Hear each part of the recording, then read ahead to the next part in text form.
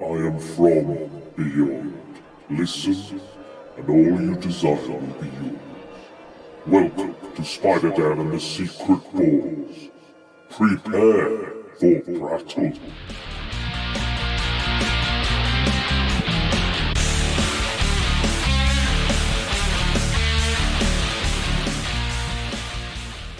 Spider Knight? Alas, friend Spider-Man, by what sorcery doth small ceiling torch shine forth? It's called a light bulb. Welcome to Battle World. I'm your host, the ever-amazing, ever-spectacular Spider-Dan. And in this podcast, I spotlight entertainment's best-kept secrets that a mainstream audience may find boring. And welcome to another edition of Spider Knights of the Round Table, where my guests and I will discuss a much-loved subject in depth and in a round table format. And I brought somebody I haven't seen in a very long time. It's Roisin. She's back. Hi. Hello, you alright? I'm good, thank you. Thank you for having me back. Oh, it's always a pleasure. I thought this would be a good subject as the new film with Elizabeth Moss is out, The Invisible Man. Yes. So, Blumhouse as well. I know. So I'm hoping it's going to be really good. I've heard great things Yeah? already. Have you read any reviews? Well, no. I learn from Midsummer not to read much into it.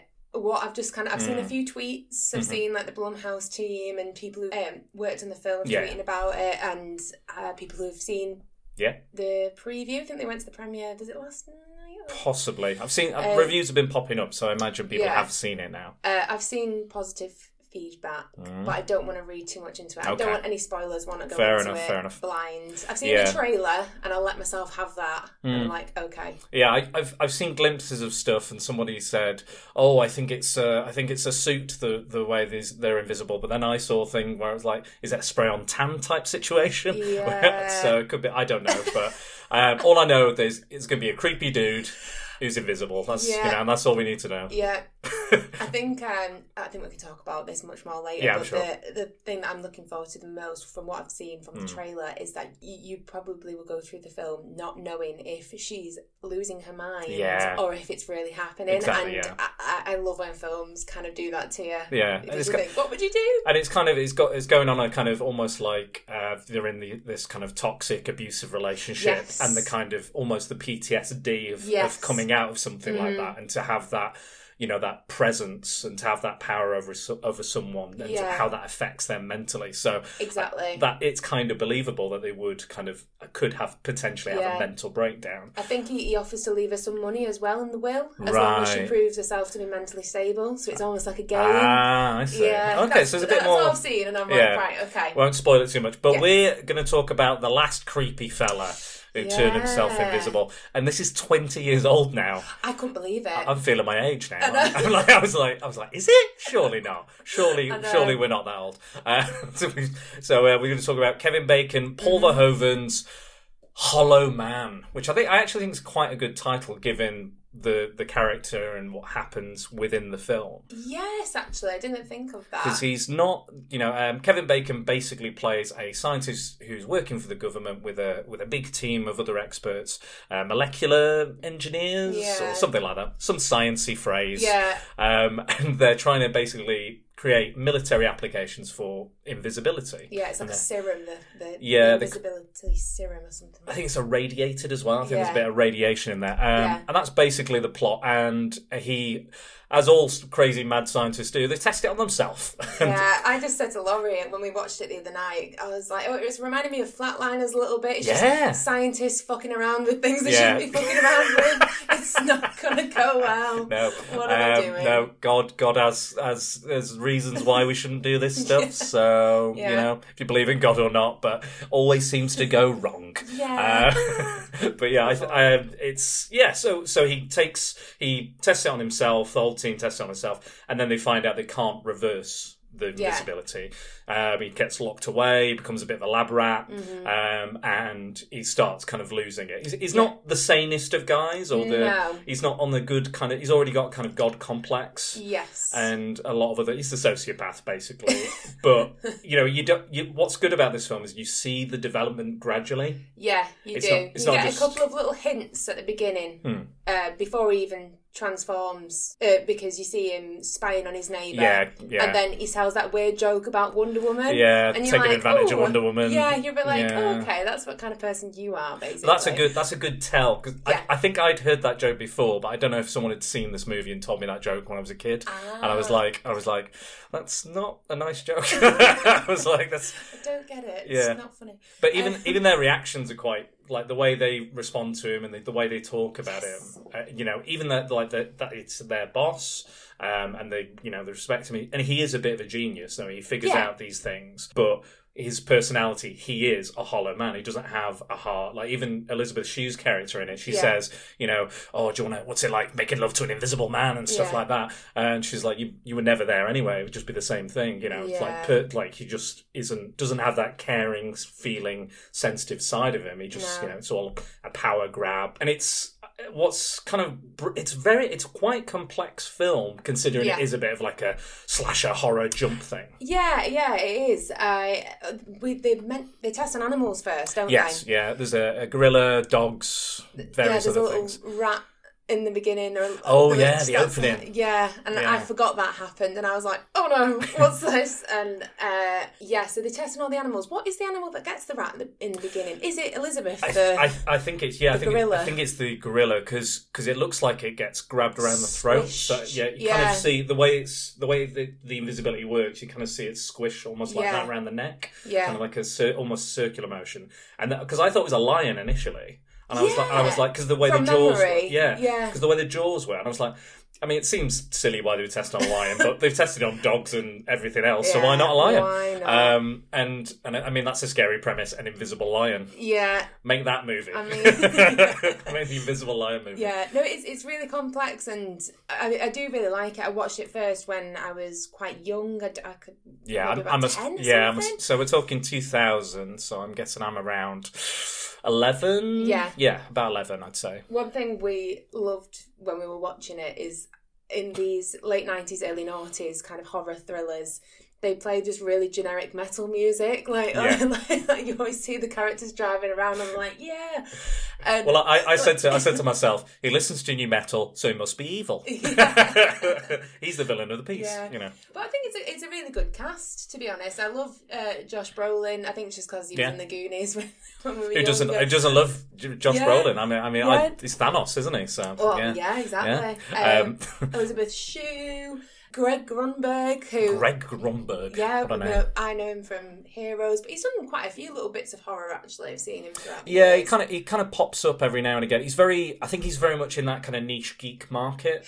It's his casting type, isn't it? Really? Yeah. He's in the latest Abrams Star Wars films. Oh, amazing. So if you keep your eye out, you can see him kind of, he'll say the odd line or he'll pop up. I think he's a pilot. I think he's one of the Rebel pilots. Oh, amazing. So yeah, if you keep your eye out for him in those films, you'll see him. But yeah, I really like him. I dig he's quite young in this, actually. He's quite youthful, and he's kind of he's the most kind of youthful, has the most youthful exuberance. Everyone else is kind of just like a bit of a nerdy scientist or a medical person, but he's kind of just like, almost like, the is roadie. He a student, maybe. Yeah, he's kind of a roadie-esque type guy. And there's Joey Slotnick, who we kept saying he's just a cross between Paul Giovanni and Judge Reinhold from Santa Claus. And, Because at first we were like, is that him? Because we've not seen it for so long. Yeah, but, that's the guy with the curly hair. Yes. Yeah.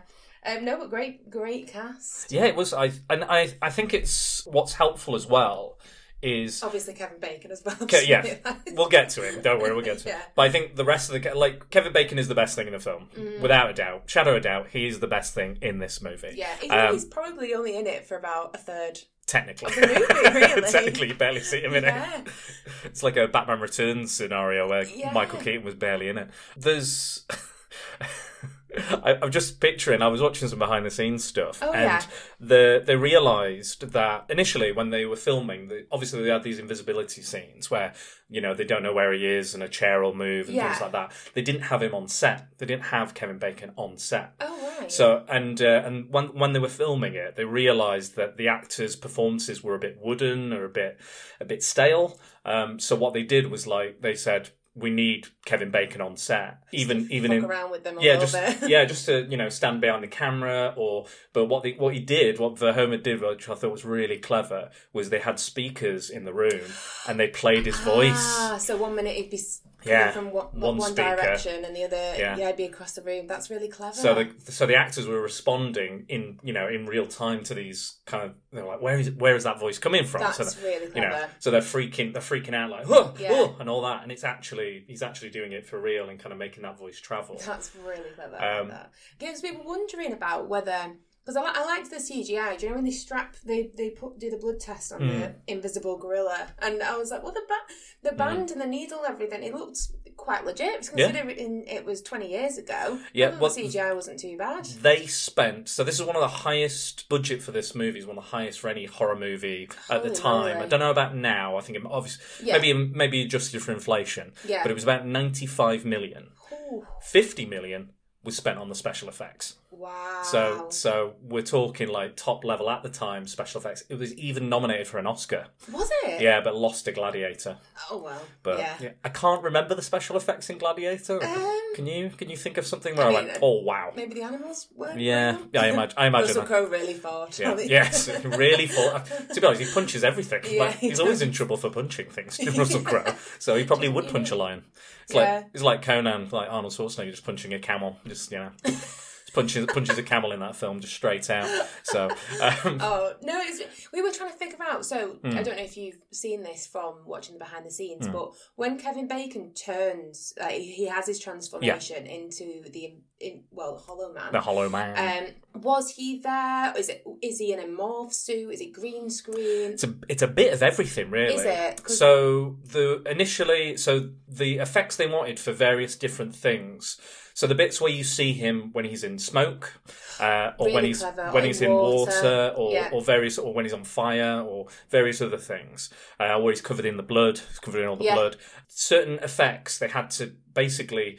We have these green suits now. There's kind of the staple of CGI. Yeah. Everybody wears them. Ping pong balls yeah, everywhere. you know it. Yeah. Andy Serkis, all that sort of stuff. So this was kind of that kind of tech.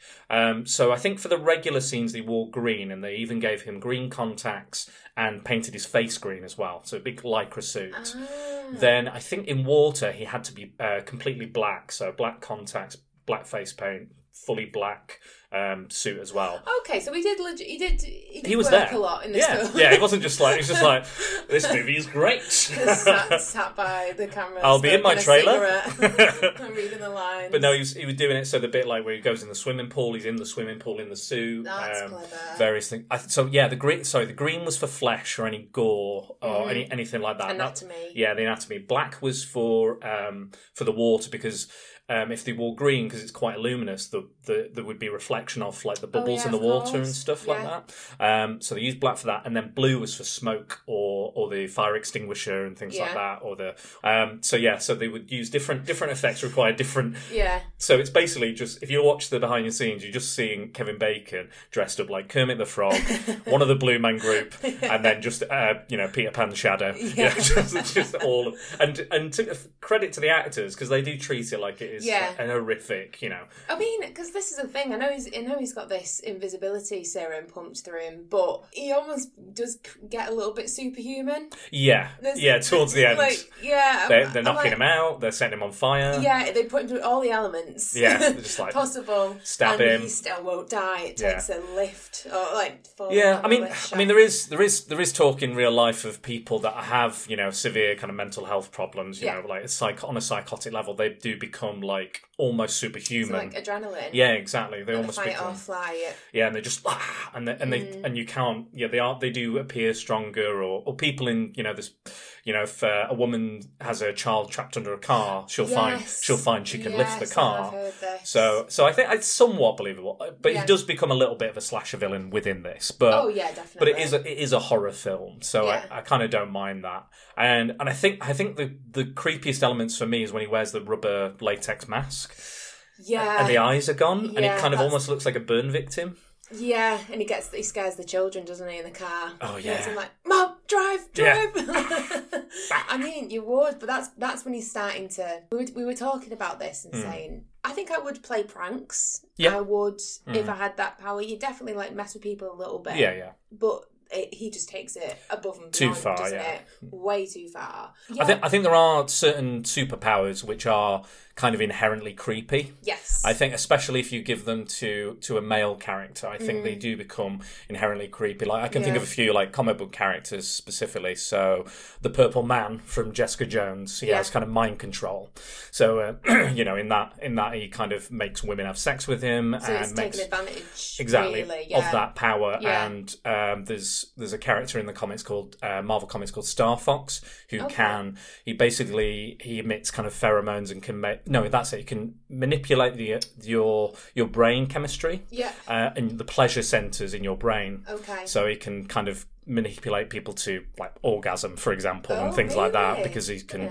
Yeah, he's actually Thanos' brother, believe it or not. But there's reasons they've not introduced him because there's some creepier elements to him, and that being the main one. And yeah, I think just general kind of mind control and invisibility itself. I think because I think the old school thing would be like. The male fantasy is like, oh, if I'm invisible, I'll go and stare at naked women. You know, that whole kind of awful kind of scenario. Yeah. But that obviously in this film, they go, okay, you get exactly what you want. You get this. Mm-hmm. But they show you the absolute kind of negative idea of that. Like, this is something you wouldn't do. Like, you go, you'd mess with people, like you said, but you wouldn't go as far as he goes. Because I think he gets almost every female character in the film, pretty much. Because he what's the character called with short red hair? Oh, I can't remember. So he gets her when she's sleeping. Yeah. And I was really trying to concentrate to see how people reacted because I thought I'd be interested to see someone say, I think this happened to me. Yeah. This was 20 years ago when obviously years and years before the Me Too movement and everything like that had started to be addressed. Yeah, so he gets her and then obviously Elizabeth Shue has a dream that it happens to her. Yes, she does, yeah. And then he gets the neighbour who is it Rona Mitra? Yeah. Ali G in the House. Oh, Ali G in the House, yeah. Yeah, so that's all I really know her from. Turn it to vibrate and finish yourself. That's exactly what Laurie said.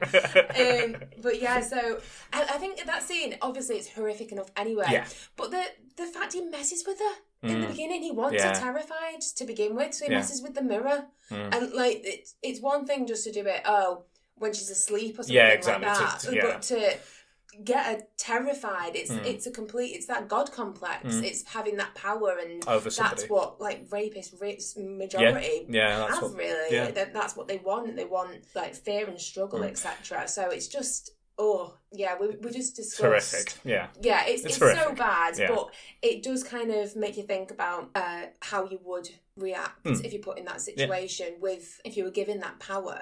Because we were talking about the Stanford prison experiment in the 70s, and they gave the students roles of prisoners and guards, and there's been a few films I think about it as well. There's been quite a few. I did a play by a lovely writer called Mark Reed, called Better Brutality Than Boredom, and it's about two teenagers that get access to these three men that all have chips in like the back of their necks, so we can control what they're doing. And it starts off like just messing around, a bit of fun and pranking, and it ends up quite lethal, basically.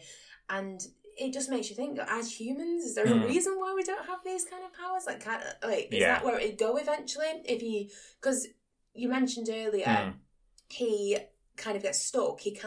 They can't get him back. Yeah. But I couldn't realise why, because he managed to get the gorilla back. Yeah. Do you think he was interested in returning back to normal? I think initially, yes. I think he wanted to prove that his experiment was a complete success. That he is, because they were doing it on the sly as well, weren't they? Because they lied to the Pentagon. Yeah, how could you lie to the Pentagon? Apparently, that was the Pentagon they filmed outside of as well. I was thinking that because you could see the White House in one of the shots during they go for the celebratory meal. You could see the White House in the background. I was like, oh, that's where we are. But so obviously they'd lied. I think they wanted to try and get away with it. Yeah. Before they found out. Yeah, exactly. Because basically, once it's Sebastian Cain, I think the character, Kevin Bacon's character is called. He basically says once they know how to do it, They won't we're done care. and dusted. Yeah. They'll just get scientists to do it. Yeah. Just get any old person. They won't get the research people involved. Yeah. We have to keep this to ourselves. This is a crazy discovery, but we have to, for the time being, know that it works. Practice what we have to do and know it, inside out before we let anybody else have it. Because again, once the genie's out of the bottle, you can't put it back. No. So that's what he wants. And that's why he uses himself as a test subject, because I don't think anybody else would agree to it. Well, yeah. And that's, I think later on, they get the gorilla back, but then it's not without issue. The gorilla almost dies, and then he almost dies when they're trying to revert, and he's like, something wrong, there's something wrong. And then he kind of comes, they have to kind of paddle him, and I think, or I can't remember. No, it just kind of reverts. I think he kind of just becomes more visible because he kind of goes halfway there, and then it just starts going retreating back again. And I think that's when it becomes an issue. And I think when Elizabeth Shue's character is a really strong character in this. Yeah, she is. And she's very nice to say. take control. She's she's up there in levels of intelligence. She doesn't put up with his shit. Yeah. She absolutely knows he's not a good guy. He's not the best guy, but he's obsessed with her. I think someone says to him at one point, is this the serum or is this you? Yeah. And yeah. And it's interesting because it's because the serum could affect him mentally. Yeah. I think they say that as well. It could start affecting his mind. So he, had that side of him not already been there in the first place, would it have gone that bad? Yeah. Do we know? It's because there's hints that he's not a great guy. Yeah. Yeah. But it's nothing like he's homicidal or a rapist or anything like that. I think the first time you see him when he hurts something, is it the dog? Obviously the poor woman who's asleep. He grabs. Yeah. She obviously comes first, but then there's the dog, which used to terrify me. I remember watching it as a child, and I didn't see how they. Yeah, they switched. Yeah, they switched, and they switched the real dog for a stuffed toy filled with blood, I guess. Blood, yeah. Apparently, an animal protection agency was so concerned with that scene that they had it investigated, and Paul Verhoeven had to show them behind the scenes shots of him. It looked pretty real. Yeah, he grabs the real dog and it's like, he's like, I'm not going to hurt and it goes off you. screen ever so slightly, and then wham, it slams it into the cell, and it's just blood everywhere. And that's the first sign of sociopaths when they're children, if they're hurting animals. Yeah, that's a big sign. So maybe that was why that scene was put in there. Oh no, he's definitely changing now. He's not a great guy, but he's sucking people's nipples while they're asleep. Yeah, it's before that even happens. He's doing that, so I'm like, that's not good. Yeah. That's not a good thing. But I think there's something about the anonymity as well. We see it online a lot. Yeah, that we see all these trolls and stuff that have anonymity, that can say whatever the hell they want, however they want, without any repercussions, because they have some form of anonymity. That's either a fake profile or what have you, or the user avatar or something, and they can say and do what they want, and they can devastate people's lives and their mental health and stuff, regardless of But then there was a really good meme I saw the other day. It was basically this is social media, and it was two sets of dogs on either side of a gate, and the gate is electronically opening, and these dogs are having at it each other through the gate, and the gate slowly starts to open, and the second the gate is fully open, all the dogs run up the opposite direction. And I was like, that is social media. If you put people face to face, you wouldn't speak like that. You wouldn't say those things. You wouldn't be as blatantly disrespectful. And I think that this taps into that a little bit. Yeah, no, it does. And the kind of there's a bit of there's a lot of that kind of voyeurism as well. If these walls could talk, what's behind them? I can get in, I can do this, I can see these sort of things. And it's quite a fascinating film. I mean, obviously it's very much like a horror entertainment kind of, it has all those trappings, but deeper and more introspective things you could think about, and about the human condition, and what would you do, you said, if you had that ability, and how would you use it? People you know, or do you know what I mean? Would you take revenge on somebody for something? Who knows? Depends how you were brought up, or your mental conditioning, maybe. I'm not sure. I'm not sure what I'd do with invisibility. Really, I can't really think. I mean, spy, I guess. You could be a really good spy. Good name. Like industrial saboteur. Some, politicians I'd love to spy on. Oh, yeah, that'd be good. That'd be good. But yeah. I mean, you'd be bloody cold though, wouldn't you? You'd be walking around naked all the time. I'd be freezing. That's it. Like, what if it wears off? Yeah. Like, one day it's like, yeah. I think there's certain films where it does kind of come back and forth. But yeah. I was going to ask, did you? So before we talk about Kevin Bacon, when he transformed, I think I wanted a little bit more from the reaction from everybody. I know they've seen the animals. But I think to see a human start, because he starts, it looks like he's burning first, doesn't it? And it's almost like a cigarette burn. Muscles, when it gets to like the muscles, I really wanted, because I was just waiting for some more of a reaction, but they're kind of all just like amazed, and it's like, yeah, great, you probably would be amazed, but I really wanted someone just to be like, throw up or something. I tell you what, I do like the bit where he throws up and it's invisible. Yeah, I thought in the toilet. I thought that was very really cool. clever. Yeah, and I like the eyelids thing as well. Yes, it's these little details that you don't think about. Wouldn't that would drive you fucking crazy? Yeah. That alone, you couldn't forget the rest of the stuff. Just not being able to sleep. So he gets the sunglasses. So this is the thing as well. It's like, well, okay, he's a bad man in the first place, but then chuck a load of this at him and the power of invisibility.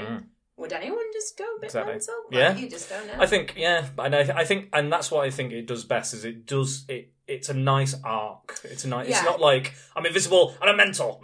It's a gradual. Steps. I think Kevin Bacon sells it really well. Yeah, he does.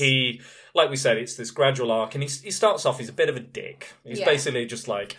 Lad. Yeah, lad. I love myself. I'm sexy. I'm brilliant. You know, this absolute arrogance. Yeah. And that's the arrogance that comes to play when he says to the military, he's like, no, we haven't cracked it just yet. Because that's born of pure arrogance. In a way, you know, arrogance would be, I did it. But also he wants to keep it himself. He wants to keep the thing. Because he's special now. He doesn't want to lose that specialness. And then becoming invisible makes him even more special. You know, like the first person that's ever, you know, they say, oh, we've done he's been asleep for 17 hours and we've got 3 lifetimes worth of research just here alone, in these few hours, you know, that could be studied for the rest of time.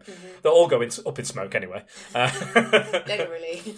That's the only, I think that's one of the only shames of the film, was the ending's a bit kind of weak. Yeah, I didn't realise that the explosion would have really only been contained to that one room. Yeah. It kind of went up the corridors, up the lift. The travelling explosions, kind of tunnels. It was what acid was it? I can't remember. Oh, it's nitroglycerin. Nitroglycerin, because they say, oh, it's nitro. So he's blowing stuff up.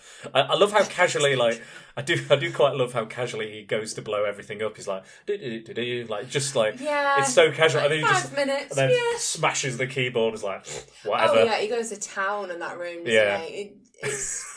Yeah, completely brilliant. Destroyed by the end. But what was his plan? What was he planning to do after that? What do you think? I don't know. So, I mean, you could probably get away with living like because he looks a bit like a burn victim.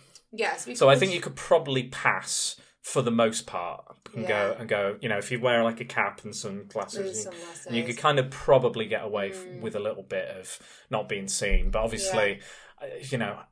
Maybe he was just thinking of like being a spectacle. That's why I imagine like a lot of people would want fame, money, etc. But then maybe he could have been like a industrial saboteur, or you know, he can steal secrets. Steal secrets basically.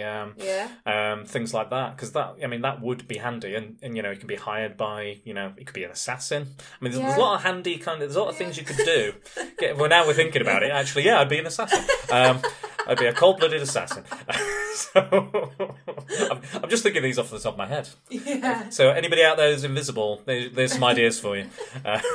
But no, I think Kevin Bacon's is a really like unique actor. He is, yeah. And even with his EE commercials. Is it EE? Oh, EE. I thought you were going EE.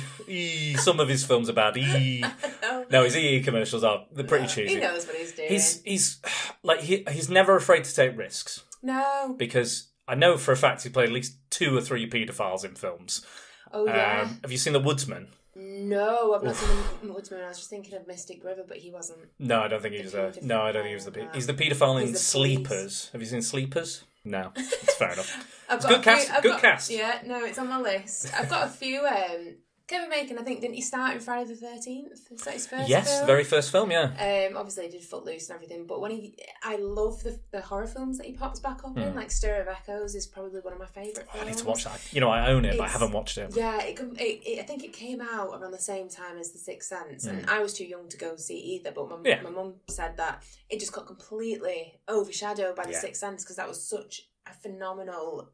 just sensation of a film. Yeah. But the Stir of Echoes is really good. It's a really good little ghost story. I'm definitely going to watch that one now. Definitely. Yeah, he's fantastic in it. And yeah, like even if he did like I think one film a year or something. I think he's a bit of a Tony Collette. Like he'll be, I like how he'll pick and choose. Well, she was in The Sixth Sense. Yeah, but I think that is a quite.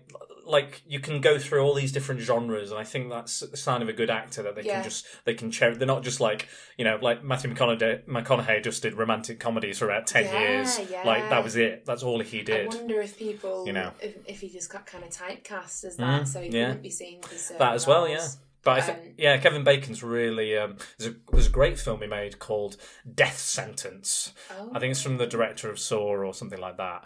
And it's basically like a revenge movie. Yeah. It was initially a sequel to Death Wish. It's based on... Yeah. Oh, is it? I think Death Sentence is the official sequel to Death Wish. But they kind of made it its own thing. And he goes around... and it's one of the most bleak kind of vigilante movies I've ever seen in my life. It's really, dark and depressing. And he really...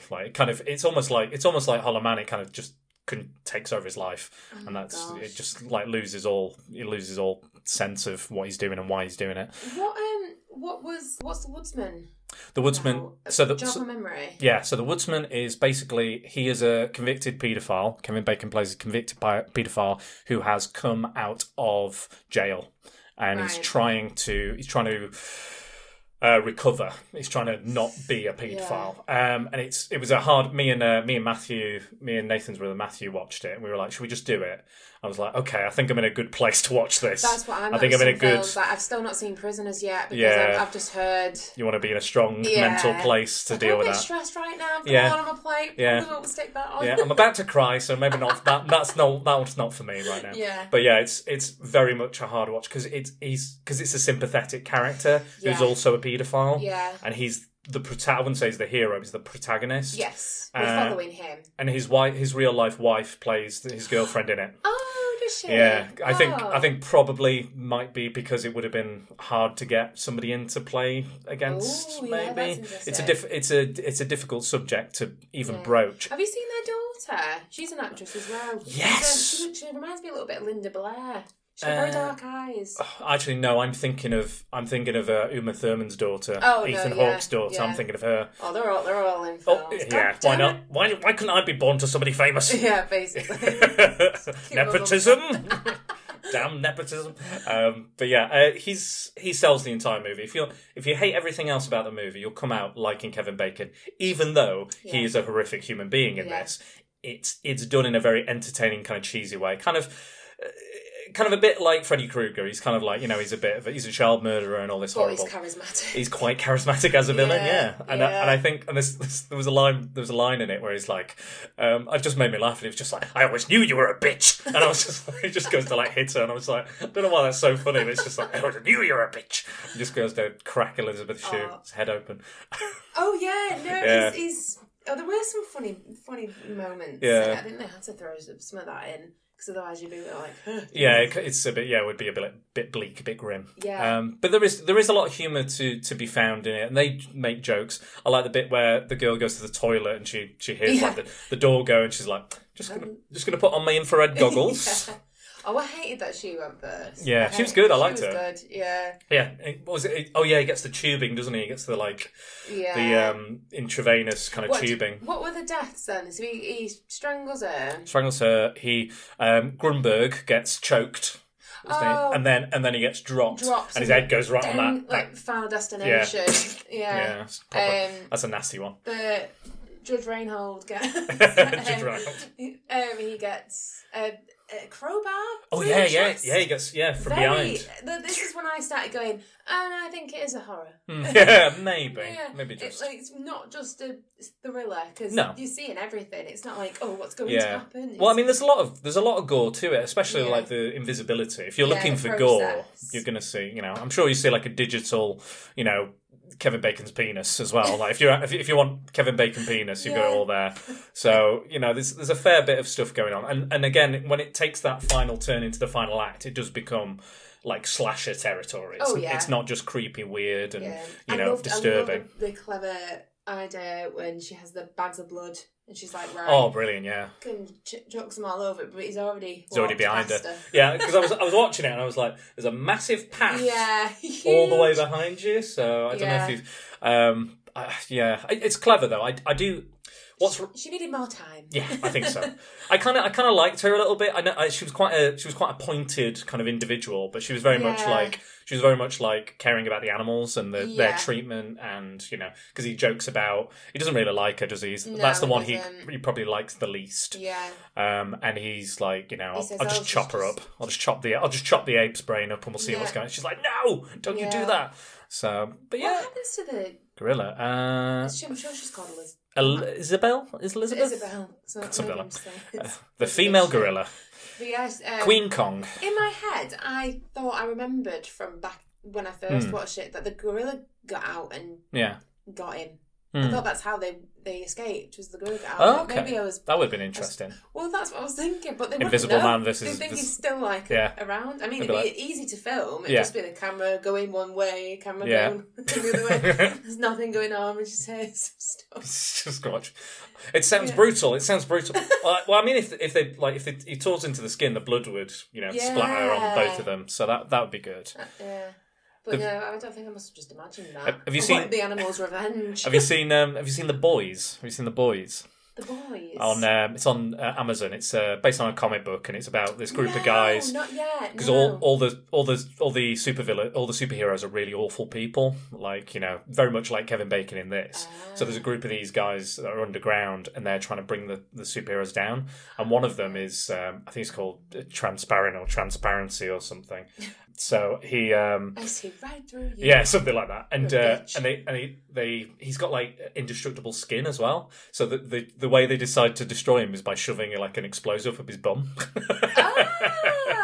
Yeah, that makes perfect sense. It's transparent, something like that. But I've not seen many. I think I've seen one or two episodes, but I need to watch the whole thing. But there's a great bit where they're fighting in like a video store, and they're absolutely getting destroyed, and then he just spits blood on his face, and he's like, and then he's like, right, now I've got you. Dush, dush, dush, dush, dush. Keeps just spitting blood at him till he's like absolutely covered. That's clever. So it's really, really, really cool. Very, very, very brutal and very kind of.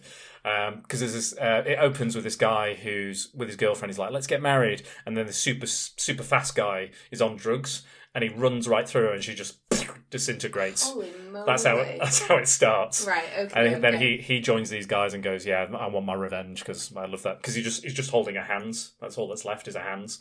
Oh. Yeah, it's pretty grim. Wow. It's pretty grim. God, what's that remind me of? Oh, I think it's the end of. I don't want to tell you actually. Oh, spoilers. No, I Okay. can't tell you. All right. Can you tell me what it's from? Without spoil it? Well, no, I don't tell you who it happens to. So okay. I guess the film Ready or Not. Ready or Not. Oh, I watched it the other night. Don't worry, it's not spoiling a thing. Yeah. It's brilliant.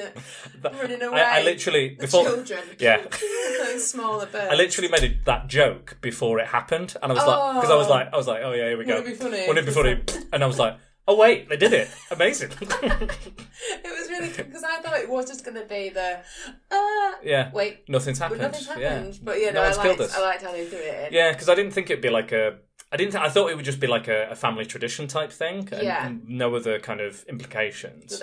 But then there's this kind of element. Yeah, there actually is a curse, etc. Yeah, but I can imagine there's going to be kind of more maybe sequels to that, or like other families that do it. Maybe. Maybe, yeah. Maybe. I think. I couldn't say following Samara Weaving anymore. I think her story's done. Story, yeah. But she was fantastic. Yeah, she was she's so going to good. be. I didn't know she was related to humongous. Hugo Weaving. Oh, is she? Yeah. She's like his niece or something. Where's my Nepotism? It's all this nepotism. Stop nepotism in acting. Stop it. It's not fair for anybody else. It's not fair. Nobody's got money. These poor actors. So what? So have you read into any of the Invisible Man? Invisible Man, the new film. Yes. New film. Not much. Again, I've seen the odd kind of trailer or clip. It looks good. I really like her. I think she'll be great in it. Have you seen the original Invisible Man with Claude Rains? No. Part of the kind is this the first? Yeah, so this is like 1930 something. Claude Rains, who was an actor he's in Casablanca as well and various other things. They hired him because of his voice, but they actually thought he was a poor actor, but they loved his voice so much they were like, we're going to give you acting lessons. And the special effects are really, really good for even because he's like there's a bit where he's got bandages and goggles on and all this sort of stuff, and his hair's popping out. The images, and he basically these people burst in and he's like, you want to see, and he's unwrapping the bandages and there's nothing there. It looks amazing. It looks so good. But he went on to be obviously like he got trained and was ends up in Casablanca, so it can't be too bad, can he? No. But he's really, really good. And the sequel was Vincent Price who played that character. Of course it was. Of course, because he's got the great voice as well. He's got the great creepy voice.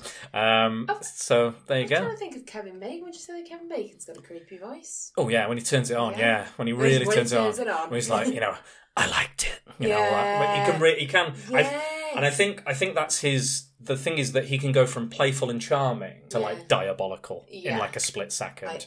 You're like, oh God, you're creepy and weird. I'm God, and he thinks he's God.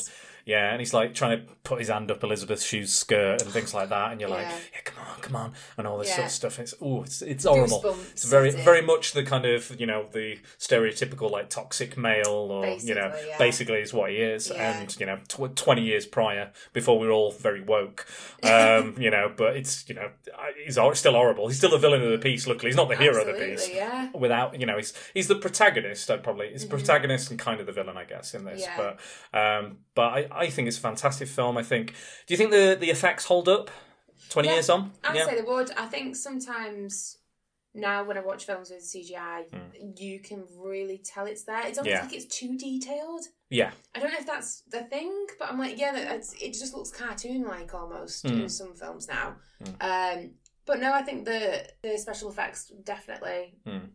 live up to now, 20 years later. I think another thing they did was they did a full body scan of Kevin Bacon down to his like capillaries, like veins, you name it, like every little detail. They literally did like a full body map of his body, and then after the film donated it to science so they could study kind of bodies. Did you find any more in behind the scenes footage? I learned a few things about because Paul Verhoeven obviously is quite famous for a lot of his films kind of have I describe it as kind of hyper reality. It's almost a little bit theatrical. Some of the acting in this is very much like some people wouldn't necessarily react like that, or that's not how people talk. There's a lot of sciencey jargon like, the quantum phase shift isn't applying 100%, and the reduction rate is not. It's just like generic-y science mumbo jumbo. That's it's not real science.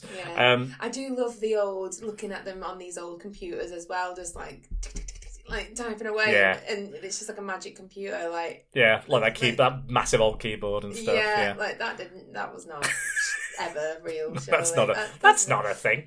Is it Criminal Minds where she has the amazing computer? They're like, will you just find me the DNA of this man who works somewhere? She's like, got it. And CSI. They're like, they've got all these screens. Contact screens. And you're like, it's not real. It's not real. It's all sci-fi stuff. Yeah.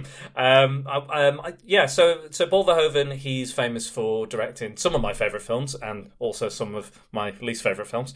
RoboCop, Total Recall, Basic Instinct, Showgirls. it's kind of a cult favourite. It is. Yeah, it's a humongous cult favourite. It's very quotable. It's Yes. very quotable. One of my favourites from that is you got to step on everybody to get to the top.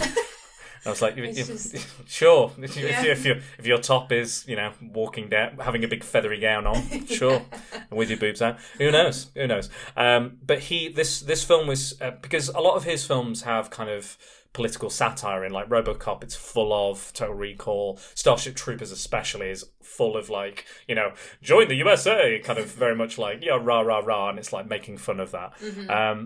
But this is the time we went, right, I'm going to step away from that. I'm not going to do that anymore because they kind of become cult classics, but they're not necessarily a blockbuster success. Yeah. Like Basic Instinct was, and RoboCop, and a few others were like big successes, but not like blockbuster level. Consistently. Yeah. This was a huge success. Wow. So he got what he wanted, and it's less about. There's not like any political allegory or anything like that in this. It's basically just scientist goes mad. Yeah. Does evil stuff. Yeah. It's a pretty simple premise. Yeah. But the reviews are quite bad for it. Oh really? Yeah, apparently, and it kind of depressed him a little bit. And he took about 6 years off filmmaking, I think, and he went back to the Netherlands. And now he's basically given up Hollywood. Like Hollywood, he just doesn't want to do Hollywood films anymore. Doesn't like it. And he's a bit of a mad guy. He's a bit of like a kind of. He's in. They say in the behind the scenes. They say in the behind the scenes kind of thing. They go. Kevin Bacon says, when you're playing a mad scientist, it's good to have one on set. Yeah. So he's talking about Paul Verhoeven's direction. But he basically kind of just does. He did one called The Black Book for Germany. He did film, and he did another film called Elle, which is kind of a kind of revenge movie about a woman who gets assaulted and she goes out and kind of takes her revenge. That's apparently quite good. But yeah, it seems to do more his own thing and in a European. I've not seen any of his foreign language films, but I would like to kind of give them a try. Yeah. But I think it's a real shame because I think Paul Verhoeven was a really unique voice in Hollywood. Like, how many big name like Netherlands directors do you get? Exactly. Can you name another one? Probably not. So, and I think it's a real shame that we lost him, and he was it was a unique talent. But I think I want to kind of dip into his more kind of obscure kind of cinematography because I love, like, RoboCop's like one of my favourite films ever anyway, just for everything about it. It's just a lot of people love it just because it's so weird and wacky. But yeah, he kind of just kind of fell away, and it is a shame, but as long as he's happy doing his thing, why not, I think probably maybe, Showgirls had a hand in that maybe as well, but... Well, that is just a humongous cult film, especially in the LGBTQ community. Oh yeah. Like, it's just... Massive. So quotable, and it's trashy, isn't it? It's really trashy. I think it's because it is what it is. I think that's why it's been so successful. It's like they get like a fan base, like the LGBT community can really grab onto that. They grab onto like the John Waters films. But, I was just going to say John Waters. Yeah, John Waters is big. Yeah, there you go. And like some horror films. Like I was watching Friday the 13th Part 7, a documentary on that, and they call it Friday Gay the 13th. Because there's a lot of kind of, I think the lead is gay. It was openly gay, and I think there was a couple of other cast members that were at least bi or lesbian or gay within the cast as well. I was like, oh, okay, that's interesting. And we talked about Nightmare on Elm Street Part 2 as well. Yeah, we talked about that last time. But yeah, I think there are fan bases out for these films, and I think when they glom onto them, that's it. Like Rocky Horror, like that's now a huge thing. That's not even cult anymore. I'd argue it's so mainstream now. That you can't even get away from it. Like everybody loves Rocky Horror. I heard someone say that the new Cats movie was like this generation's Rocky Horror. I was like, please fuck off. Surely have you seen it? I've not yet. No, I went to see Star Wars instead. Yeah. Yeah, it was. I felt so bad as well for all the hard work that went into it, and just fuck no. Whoever was like, I don't know, production managing. Was probably fired. Yeah, I think so. Like, must have been somebody. How did it get? I don't know. But I'll be honest, the musical has got nothing to it. There is no plot to Cats. It is basically I'm a cat. I'm a cat. Sometimes we die. Yeah, and that's it. Sometimes we stay alive a little Yeah, bit longer. it was based on a set of poems by T.S. Eliot, and they just went musical, sure. And so there's no story there anyway. So to make a film about it doesn't make much sense. And the fact that they had, Jason Derulo and James Corden in it put me right off. Yeah. I just that. Yeah, nobody likes them. If you're a fan, we apologise, but that's our opinion. I tell you, what did you think of the score for the film? Well, I mentioned the lovely generic metal music that's in the majority of it. I was like, oh, it's Blair Witch 2 when it started. But yeah, no, I think the score was quite good, to be honest. I'm trying to think of a specific point. Anything that comes to mind. I think just any time. I think when he's invisible and when he's creeping about, when he's got the mask on, I think, because doesn't he? I know he goes. At one point, he just fucks with people. Yeah, he almost like plays with the noises he can make himself. It's fine. It's just like someone farted in the room. It wasn't me. It definitely. Maybe that's the trick I would play. I would go into a room, I would fart loudly, and then watch everybody else blame each other. That would be my invisible thing. That's what I do. Yeah, that's harmless. It's done in fact by Jerry Goldsmith, who's one of my favourite kind of musicians, composers, whatever you call them. But yeah, I think it's really creepy and it's quite subtle as well. Yeah. It's not over the top, and it doesn't really necessarily sound like one of his scores. And I think that kind of it's a nice kind of layer to the film that it kind of needs, which I thought was quite nice. And yeah, really, you can really hear the strings when like the action hits. It's like it's almost Psycho, like ring ring. Yeah, that we watched that the other day. It's brilliant. You gotta love Psycho. There's a reason we still talk jump about every it. time. I jump. Do you know when the detective walks up to the top of the stairs and gets hit in the face? I jump out of my skin, and every time it's perfectly timed. Honestly, it's great. Is that when he goes down the stairs? Yeah, he's like walking backwards. Yeah.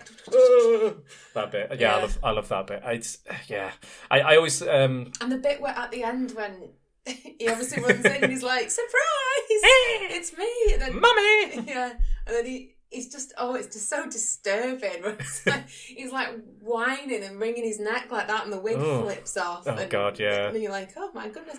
But yeah, no, it's brilliant. Even the monologue at the end. Yeah. And that they even talk about, it's not actually him, he's lost his mind, blah, blah, blah. But then he kind of fucks you a little bit because he goes, well, did he? Yeah. Because the mother's talking at the end and she's like, I'm just going to sit here quietly. So they all blame him, but he didn't heard of, like...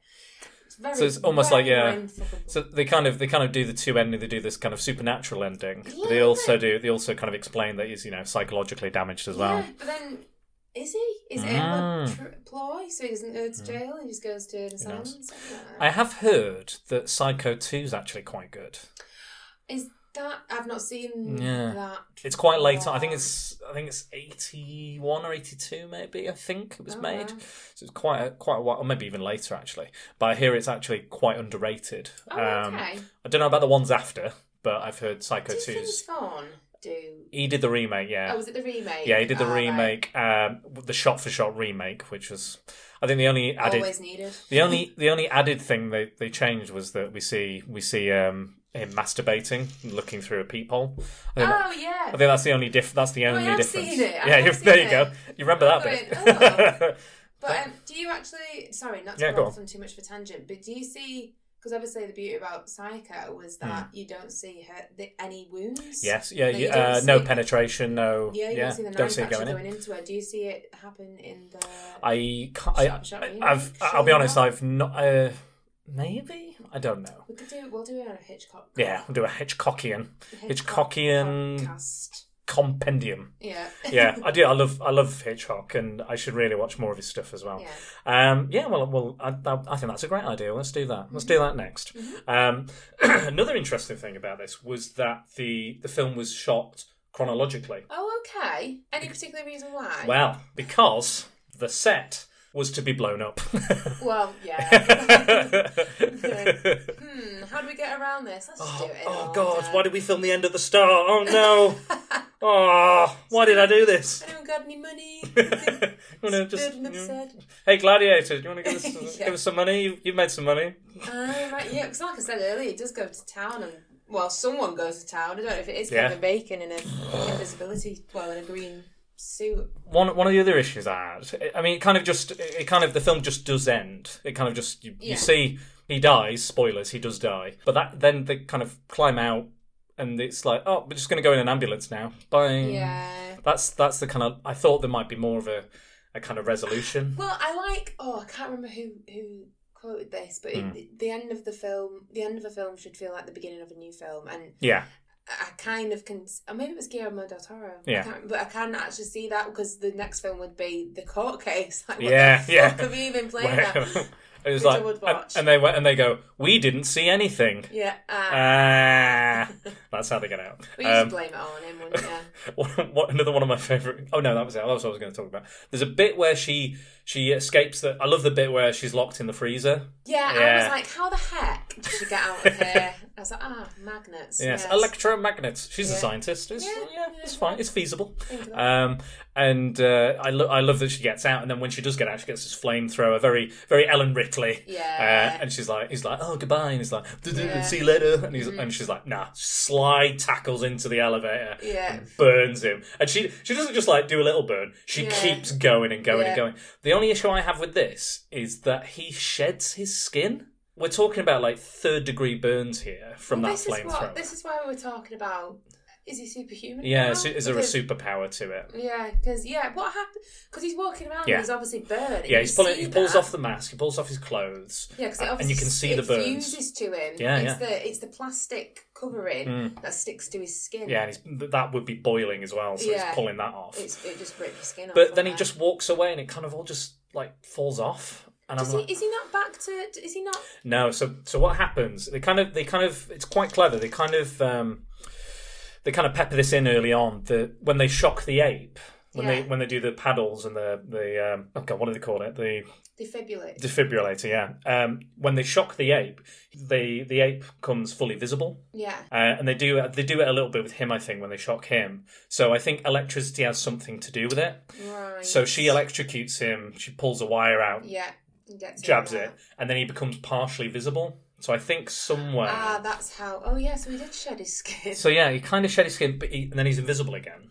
And then she electrocutes him, and then again the burns go. But I think you can kind of see his visibility flickering, like him coming in and out of visibility, like the ape did. If you watch the start again, you have to kind of pay quite close attention to see that that's something, because they don't mention it. They don't go electricity makes them visible for a short moment. Which I'm glad, because I do hate it when that happens. They ham it on. A lot of exposition. Great. Yeah. This is the reason why we're doing this. We have to say this because we have to say this, and this information is for later. You're all idiots. Yeah, we have to get you to know everything before it ends.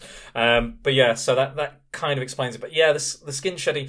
Yeah, maybe he is partly. Maybe he's becoming something else. Maybe we he's. don't know what the radiation was doing to him. That as well, yeah. And we don't know what's in those serums because they don't really explain it. They're like, nah, the quantum phase shifting is, sure, whatever sciencey bullshit you want to come up with. He's just invisible, all right? He's just invisible. I wanted to ask, if you do you have like, if you were going to make an invisible woman, man, child, animal, invisible lions, if you were going to make that film. What would your kind of take on it be? Ooh, because I'm doing a bit of writing at the minute. Oh. If I had to take that concept of invisibility, maybe I do love horror.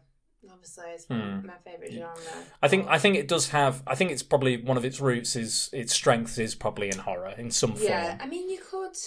It might be going down a bit of a Freddy versus Jason kind of route, but could put put an invisible person in to kill killers. Okay. Or to stop. Oh, no, actually, so it wouldn't be horror, really, but you could, give someone the power of invisibility to fight crime almost, but, maybe it's very specific for, rapists or something like that. Like, follow people around. Like, they could be like an eyewitness.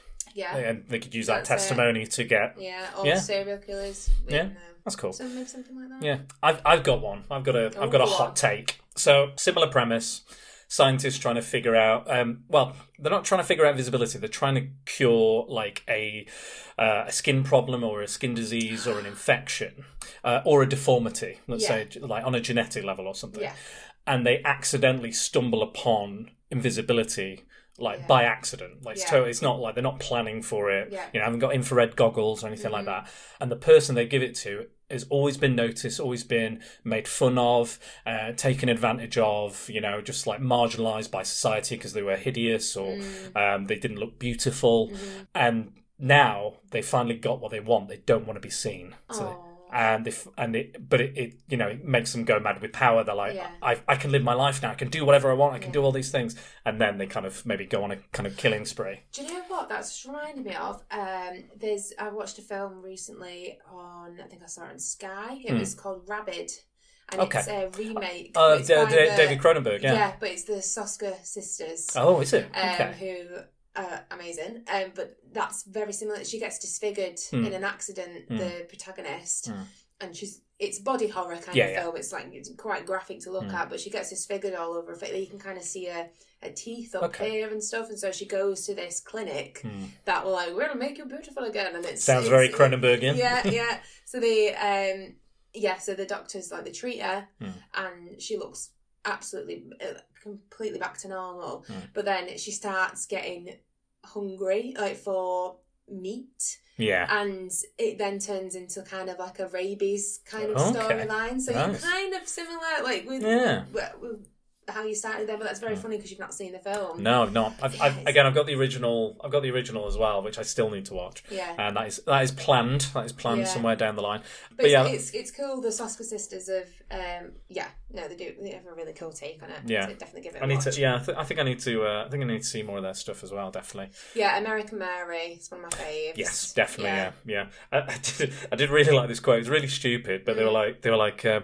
Where have you been? They're like, where's what the redhead, the short red hair girl? She's like, where's she gone? Because they're trying to save the Grunberg, they're trying to save him, and they're like, she went to get blood. She went alone, and he was like, yeah, he was dying, and they went, he's dead. I was like, that's quite funny. It was quite funny actually because he did look like he was moving in one shot, and then it's like he's dying. He's dead. He's dead. Yeah. It's like, no.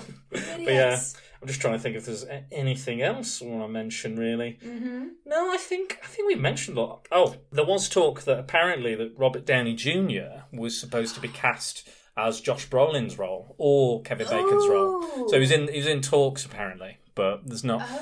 Can't find that confirmed anywhere, but it could just be whispers. But apparently Ed Norton and I could see Ed Norton. Guy Pearce were also considered for the Hollow Man. So yeah, I can imagine like an Edward Norton, but I know he's quite difficult to work with. He very much like he has to have his own way a little bit. I think, which is not necessarily a bad thing. Like he took over like directing of American History X and stuff like that. I could see Robert Downey Jr. playing Josh Brolin's character. Yeah, I can see bringing that comic. Yeah, because he survives as well at the end, doesn't he? So you've got to make him a nice guy. Yeah. Because otherwise no one would root for him. I think I've definitely always had a little bit of a crush for Elizabeth Shue. Oh really? Yeah, I think I saw her in Cocktail, and then I think Adventures in Babysitting as well. Oh, of course.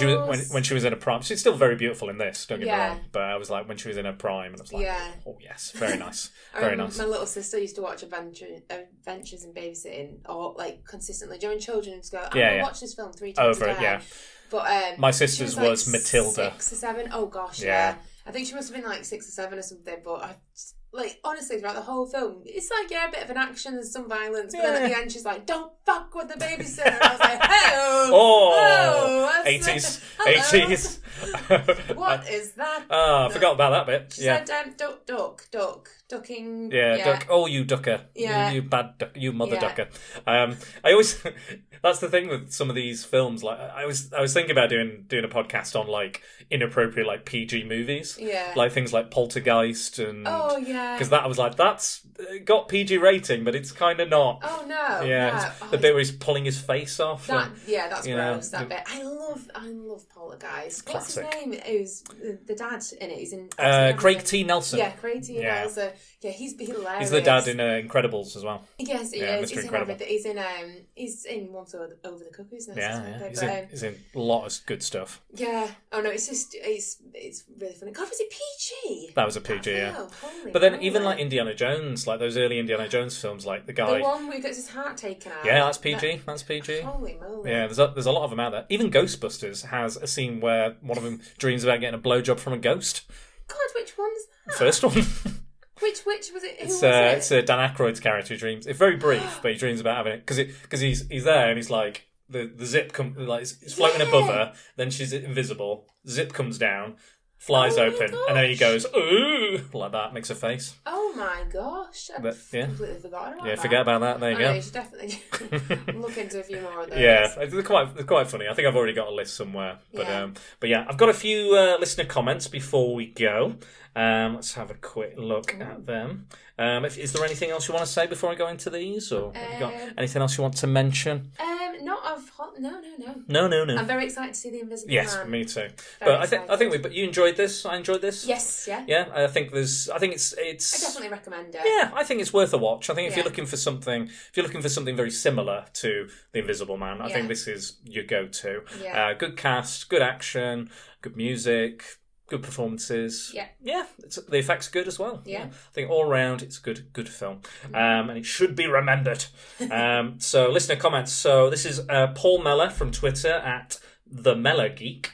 I saw this one at the cinema when it came out, and I remember it being okay, but I've never been back to it. I think it may look dated if I rewatched it today, so it'll be good to hear your thoughts. So we don't think it looks that dated. No. I think it still holds up for the most part. I think because they spent 50 million on the special effects at that time, I think that's what makes it. Obviously, you can tell it's CGI. Yeah, of course. Because how the frig else would they have done it? But, exactly. And that's probably why we haven't had that many Invisible Men films since. Yeah. Or, Invisible People films. Yeah. I think it's because it's quite tricky to do. Let's have a look at this one. So Ben from Nerd Chatting, that's Ben at Ben_NerdChat. Great little movie, great premise and special effects. However, slightly falls into the slasher territory in the last reel. Yeah, it does. But that's not necessarily a bad thing. I like a good slasher. Superb performance by Kevin Bacon, portraying not only a man you cannot see, but also a man with no discernible moral code. Yep. Therefore, becoming a pure monster. Yeah, I think he is a movie monster. The original Invisible Man is part of the Universal monsters, those classic monsters. So yeah, he's a monster. Dan Keatis at DL Keatis. Ooh, I've been looking forward to this one. I recall watching this in the cinema back in 2000. Did a double bill with this and Mission Impossible 2. Nice double bill. Moving on, our biggest fan, I am Jack's Musings at I am Jack's Musings. It's a lesser Verhoeven, but has enough of his flourishes to make it watchable. Bonus. Classic teen crush Elizabeth Shue. Yeah, just discussed it. Very similar thoughts throughout. But I agree, it's not one of his best, but it's definitely not one of his worst from what I've seen. No. And I think there is, like you said, there is some cult enjoyment out of Verhoeven films because he kind of challenged kind of Hollywood cinema with excessive violence and excessive sex and excessive kind of satire and pointing the finger at political figures and the way America is run, because he's in the best position to do that. Being a foreigner, he can look at the issues and the problems and point them out. So I think he's a great man for that. But yeah, I think we're done. I think we've covered. Thank you so much for coming. It's been a lot of fun. Hope you've enjoyed yourself.